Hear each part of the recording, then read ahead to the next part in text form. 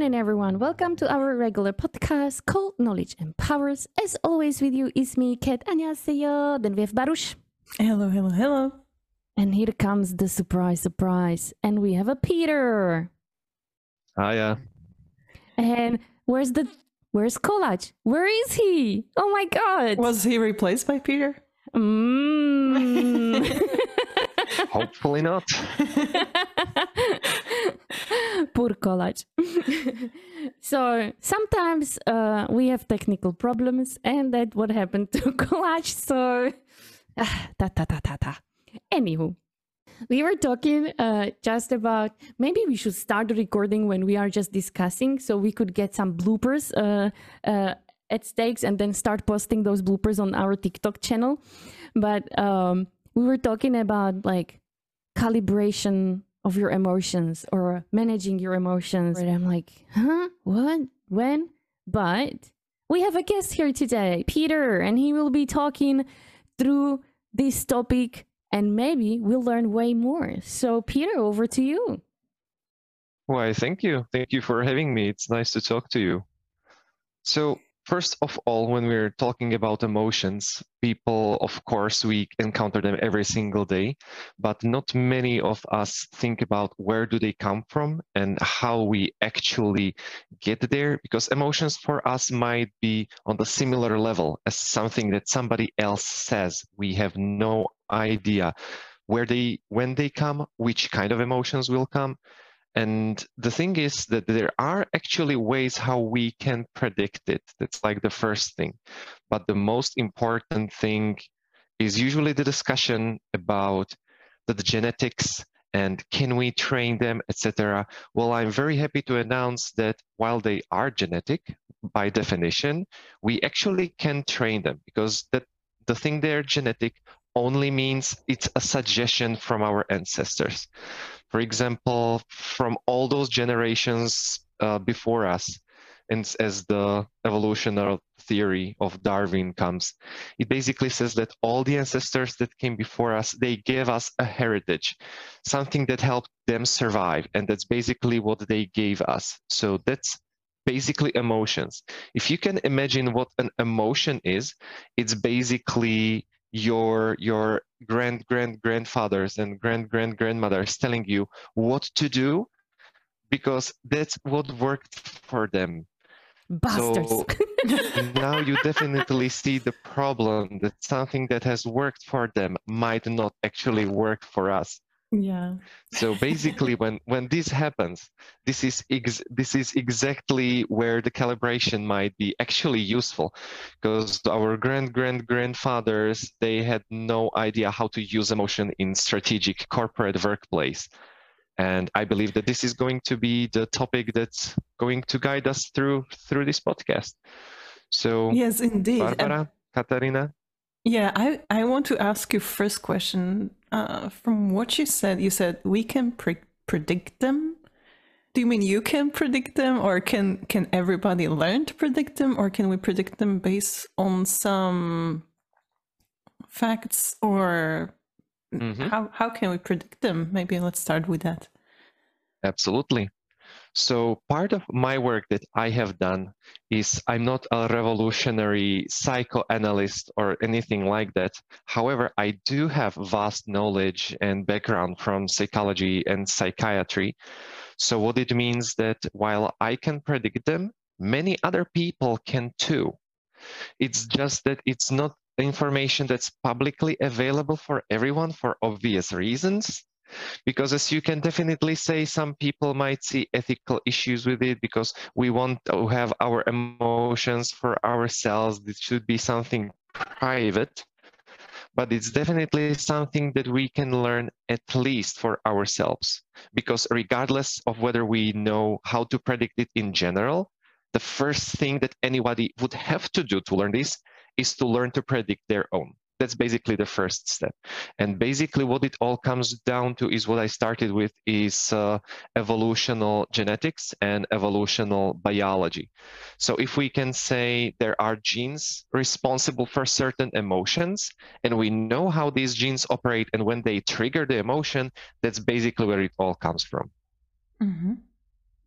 So also predicting, or at least, learning from experience what people feel or what they might feel is part of emotional intelligence. So you said you have you were thinking of different way of how people can manage the emotions. So let's say, let's start with some example. So for example, I mean, some example from, some situation from office, from a corporation, like everyday thing that happens to you. For example, I need to present a presentation, PowerPoint presentation in front of, I don't know, I can say 10 people for me, which would already give me a stage fright and high anxiety levels. But some people, it might be 100 people, or some people wouldn't feel stressed at all. But if you feel stressed, Peter, what would you suggest to do? How can I overcome this? How can I be a confident presenter? How can I calibrate that emotions that I wouldn't be stressed? That's very good. Very good. So let's start one by one. You suggested stress, and I would say the very first thing that anybody could do is to understand what it is and why it is there. So before I state out the exact specific example, I would actually say the approach, how people should see emotions in general. So for example, stress is an emotion just like every single one there is on the entire portfolio on our planet. They're emotions as a program or a tool that was designed to help us survive. Every single one of them has their own specific purpose. And the beauty of it is that every single one has a way of doing it in a different kind of way. So stress has different role compared to anger. I just want to add, when you mentioned all the emotions were there for us to survive, I'm just wondering, literally putting myself into that situation. I'm going to present in front of 10 people. You feel that stress. What is that survival mode? Not to present in front of the 10 people. Actually, I would say something similar. Yes, the stress itself is a survival mechanism to fight or flight.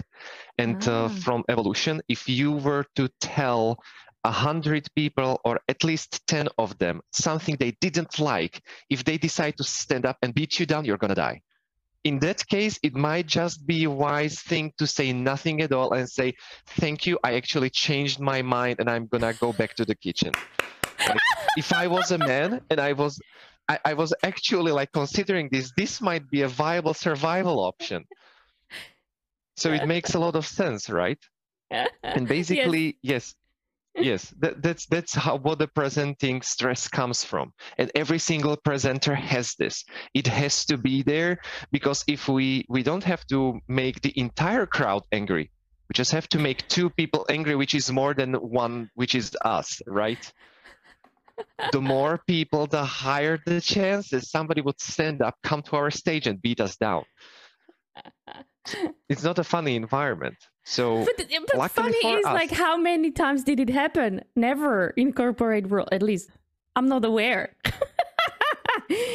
But it's funny, yes. It's there, but it literally never happened to me. So yes, that's absolutely correct. That's absolutely correct, which is why I believe that calibration is important, because this is something that happened, like, I don't know, 400 years ago, probably, maybe, I don't know. It doesn't happen now, so there is no real reason for it to be there, which is why we can navigate it to not to trigger this emotion, because we know we are not in that kind of situation. Or if we are, how can we make ourselves safe so we know that our perception is not of this kind of danger? Before you continue, I will just say, now is the time when you will thank your ancestors. Like, thank you very much for this. And now I need to do the hard work. And let's hear, Peter, what is the hard work? Yes, exactly. So as I said, the first step, the absolutely first step, should be understanding what the emotion is for. I already said that every single emotion has its own kind of role, and that's the first step. So for stress, it is to prepare us to fight or flight. And as we know, stress helps us take our blood away from our organs and into our limbs, which also shuts down our immune system for a moment. And we as humans, we're literally made to endure 10 seconds of stress, no more. In the corporate world, that's a problem because we are 8 hours usually in our job. So the first step is definitely to learn what the emotion is for. The second step would definitely be to trigger a very, very specific emotion, which people wouldn't consider emotion, but I would dare to disagree, and that's pain. Because pain is evolutionarily designed to change, to trigger a change. So once we understand what every single emotion is for, we can actually take them to help us. We can take them and use them to support us and actually just kind of complete a puzzle for ourselves to get us to the result that we want. So I would say that pain, which usually just people call discomfort, I would say it's the same thing. So this is what I would use to help me in that specific situation. If I know I have to present and I don't want to because I'm stressed, I would actually force myself through the change. And because it's discomfort, it's painful, I don't like it. So I would just do it anyway. Because through that pain of trial and error, I would actually calibrate myself through experience that actually nothing happened. This isn't as bad. A small amount of stress is okay because a small amount of stress is helpful. So I wouldn't definitely get rid of it all. That's one of the things that people usually they misinterpret. So they consider stress as a negative thing. Yes. So because when you tell me a pain, I imagine I'll go kick a wall, then I feel the pain, and instead of thinking of the stress, now I'm thinking of the pain.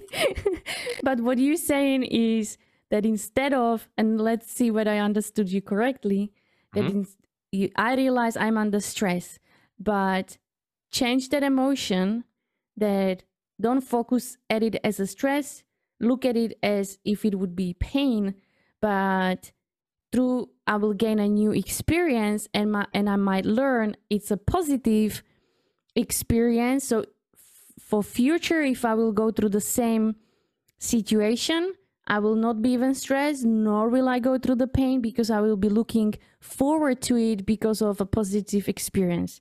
Did I understood you correctly? That's mostly right, correct. I wouldn't say that you replace stress with pain, you actually mix them together. That's what pain does, because pain inhibits the other emotions that are triggered when you are in the process. Okay, so guys, please... You don't exchange them, you just connect them together. So guys, please do not kick the walls or anything like that. To literally have the physical pain, but it is about like those just emotions. Okay, so you said you connect them. So how do you connect pain with stress? And honestly, I feel like I would be avoiding presentations even more if I connect pain and stress together. Like stress was enough for me, so I don't want to add pain to the mix. I'm gonna add one more. Anxiety. Oh yeah. My favorite one, of course. So yeah, you said that you would actually avoid them. That's a very good observation, because that's what all people do, and that's why most of them don't change. If you think about it, if we avoid what's uncomfortable, we will never change at all. It's the very same process as if you would go to the gym, for example. I don't know many people who would genuinely enjoy and take pleasure in the physical pain that comes out of it. Like, I know some. What are you talking hello, about? No, right, Katka? No. He is not right. I love that pain. And every time I go to my gym friends, we are all enduring it and we're loving it. It's like, dude, that's just amazing. Was it like the correct word? You endure it. You don't enjoy it, you endure it. Okay, fair enough. Fair enough. But yeah, I get your point. There are actually some people who do. There are people who do because that's how their emotion is calibrated. I myself, I enjoy pain very much as well. Not in a bad way, but I like to challenge myself. So if there is something new that I still don't know, I hate it. It's painful for me. There's a lot of work, but I very much enjoy the process of it. But we are the exception, I would say. Maybe we are not as exceptional as we think, because I feel like I'm meeting more and more people like this. But I think and please correct me if I understand it the other way, but if I look at it from, let's say, let's take some group of people, and really when we take the example of a person presenting, that how many good presenters we have, or how many, it's very, I would say just handful.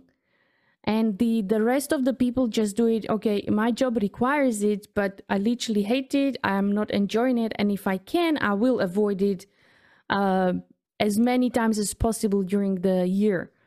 And this is the thing, that sometimes we are forced to do things because the job requires it, but we literally hate it. And if we could, we would go and hide under the rug and I would just go, Baruch, do it instead of me. And Baruch go, are you nuts? You do it. I'm not going even nearby. So it's very interesting. But that just maybe that's what makes us unique, that each of us has then different skills, right? So let's find out what you're good at, and then make sure that the skill you are really strong at is then visible for you, that speaks for you, that you can then grow your career on. So let's talk a little bit about the anxiety, because that's a very strong emotion. Many people go through it. Some might have more severe outcomes out of it. It literally sort of knocks them down for even a couple of hours or days, etc. Tell us more, how can you calibrate that one? Because that's a very strong emotion. See, what I would say, that calibrating anxiety is not that difficult. For many people, they just misunderstand what anxiety is because they deem it as unnecessary or hurtful. And as I said, all emotions are there to protect us and save us.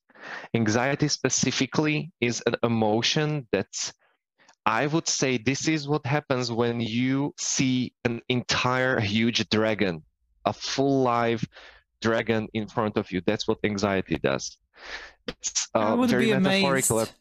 Yeah. That's a metaphorical representation of it. Some people would be amazed, and those are the people who do not necessarily feel anxiety that much. But for most people, dragon is something that kills people on sight and doesn't care. So usually when I encountered people, and I have been coaching people through anxiety, a lot of them, every single one of them, I asked to see if that was actually anxiety, because identifying an emotion is exactly as important, because misdiagnosing it doesn't help anyone. But every single person says that, no, they do not have enough finances to survive if I cut off their income tomorrow. They won't have enough finances to survive 2 months most of the time. Another part is that they don't have people who are very important to them anywhere nearby. So they would feel alone inside. They wouldn't have like very, very close relatives or a partner they trust with all their heart. And if these two are together, it's usually a sign that you are in a very bad position. This is not only dangerous, this is detrimental. Any small thing would happen, person could get in a very bad situation in life. Depression, addiction, anything like that. It's a very, very dangerous situation. I'll just stop you for a second. We just released a video about burnout prevention. And even though we are talking about burnout, but the prevention part also covers exactly what Peter just talking about, that what is necessary to build and have in your life. So definitely watch that video. By the way, don't forget to subscribe, like, and comment. Peter, please continue. Yeah, absolutely. So when we mix all of these things together, for many people, this actually might just be that dragon. So it's not an emotion that's miscalibrated. So I wouldn't change anything about it. I would actually change something about the situation, because encountering this emotion is important, because it's an alarm. It's alarm that goes off to actually announces that, yes, something is not right. We should probably change it because this is dangerous. And that's a calibration, that's an emotion well calibrated. So I wouldn't like entirely focus on just recalibrating it, because in most of those cases, I would say the anxiety was supposed to appear. And these people, that's literally what they should do. They should reconsider their everyday life, their values, people around them, their spendings, something that they would need to do to remove the dragon itself, not the anxiety, but the dragon. That's the right approach that should happen. For those few people that have anxiety for no reason whatsoever, I would then actually go the usual route, because that's not something that a person can do just by themselves. Sometimes it's a good thing to do just to look out for a professional, because some things are a bit nuanced. So I always advise people, if they're unsure, they should first talk to their close ones. And if that doesn't work, always find a route through a professional, because they might be able to help you with something that we people would not. Even I know a lot of things, I always take a lot of things from psychology, psychiatry, and I work in close relation with them. Let me ask a question if I understand you correctly. So if we talk about anxiety as an emotion, it's there, it's okay to be there. However, we just need to sort of put it in our mind that that feeling, that emotion is correct. However, we can change the surrounding around us that we would not get that emotion either as often or at all, whatever is possible. So imagine you are right now in the anxiety, so problems with breathing, you don't feel well, etc. What can you do if that attack happens? Like, what can you do? It's very hard for me to say, since I have never had those anxiety attacks. I have only been there for people who had these anxiety attacks. And from what I have been able to see, this is just my observation, this is not scientific study, but through all my clients, I have been with a few of them exactly at the moment that it happened. It passed away when I actually hugged them tight, because it gave them a feeling of security. And I'm not sure where they feel the security. For some people, it might be home with their parents. With someone, it might be their loved one. With someone, it might be doing sports. With somebody else, it might be something else. But this is the feeling that actually is supposed to arrive. This is the announcement of anxiety. Please look for safety. So if you know what makes you feel safe, that's definitely the thing you should seek out, even temporarily. The breathing exercises usually work as a band-aid. It's not a solution. I have seen a few psychologists suggest that that's what you should focus on. That's just a band-aid. It's working. It's definitely helpful, but I wouldn't focus on it 100%. Mm-hmm. So you are standing there in front of the audience and you are stressed. So first of all, if you've done your homework, you were already supposed to think about the audience in a different way, a non-threatening way, right? Mm-hmm. But is there anything else? I mean, connecting it to pain. I mean, how would you do it in this case, specific scenario? Imagine you're already standing there. What would you do? Well, actually, this is a great subject because I have a lot of tips and tricks on presenting itself. So this is not like the emotional calibration. So the thing about the pain, I would just do it anyway. Yeah, it's gonna suck. Yeah, just suck it up. You know, it's gonna be, yeah, just do it. Don't care about it, but just go and do it. Something good will come out of it. Believe me, trust in me. And if it doesn't, well, I was wrong. Well, I'm sorry. You know, it's how life is, you know. Some things you can never predict. You just go there and do it. And if you do it 5 times, just like in the gym, you never do a series just once. You do it repeatedly. That's what you do. Go do it. Do it repeatedly. It's gonna suck, I know, but it will actually give you the thing that you're looking for, and it will eventually even erase the stress that was there. That's what the process is about. Endure the pain, then you will gain. Okay. Exactly. There's also, some people call it fake it till you make it. That's also a good thing to do. Like that's generally a good idea. If you really need something, that's what you usually go by. So yeah, that's what I would say. That's the element of pain. You hate it, therefore it equals pain. So just do it anyway. That's what I mean by pain. And the tricks for the presenting, okay, yeah, this is excellent because we can actually fool our body. We can use the advantage of our biology because our emotions might just be the most informed and the most precise form of information we get from environment, but it's the slowest. So if we 2 minutes or 5 minutes before the presenting, we go into the toilet, we raise our both hands in the victory pose, but it has to be like full force everything because it's basically like hanging in a dungeon. There is a very small difference. So make sure you actually do the victory pose. You do it for 2 minutes and shout. Don't care about anybody, just shout, I'm gonna do it. Yes, I'm gonna do it. And the body has no way of telling whether this is real or just faked. The body actually creates the chemicals that are responsible for victory, for confidence. And this is great because by the time we get to the stage, the emotions were not able to produce enough cortisol and stress hormones to actually flush this out. So you would go there with the correct emotion that you're supposed to. And that's what your body and your brain is then programmed to seek out through the entire presentation.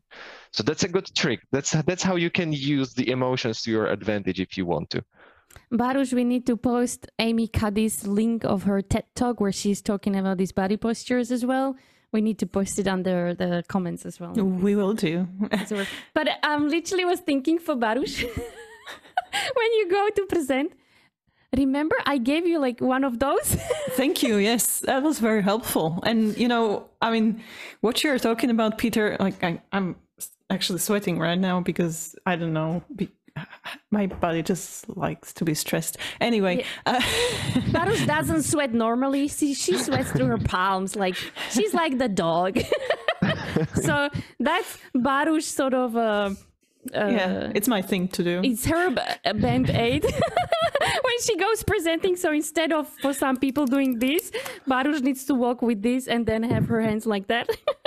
I mean, I will take your advice, Peter, but I will need to do it like 24 hours prior to the presentation.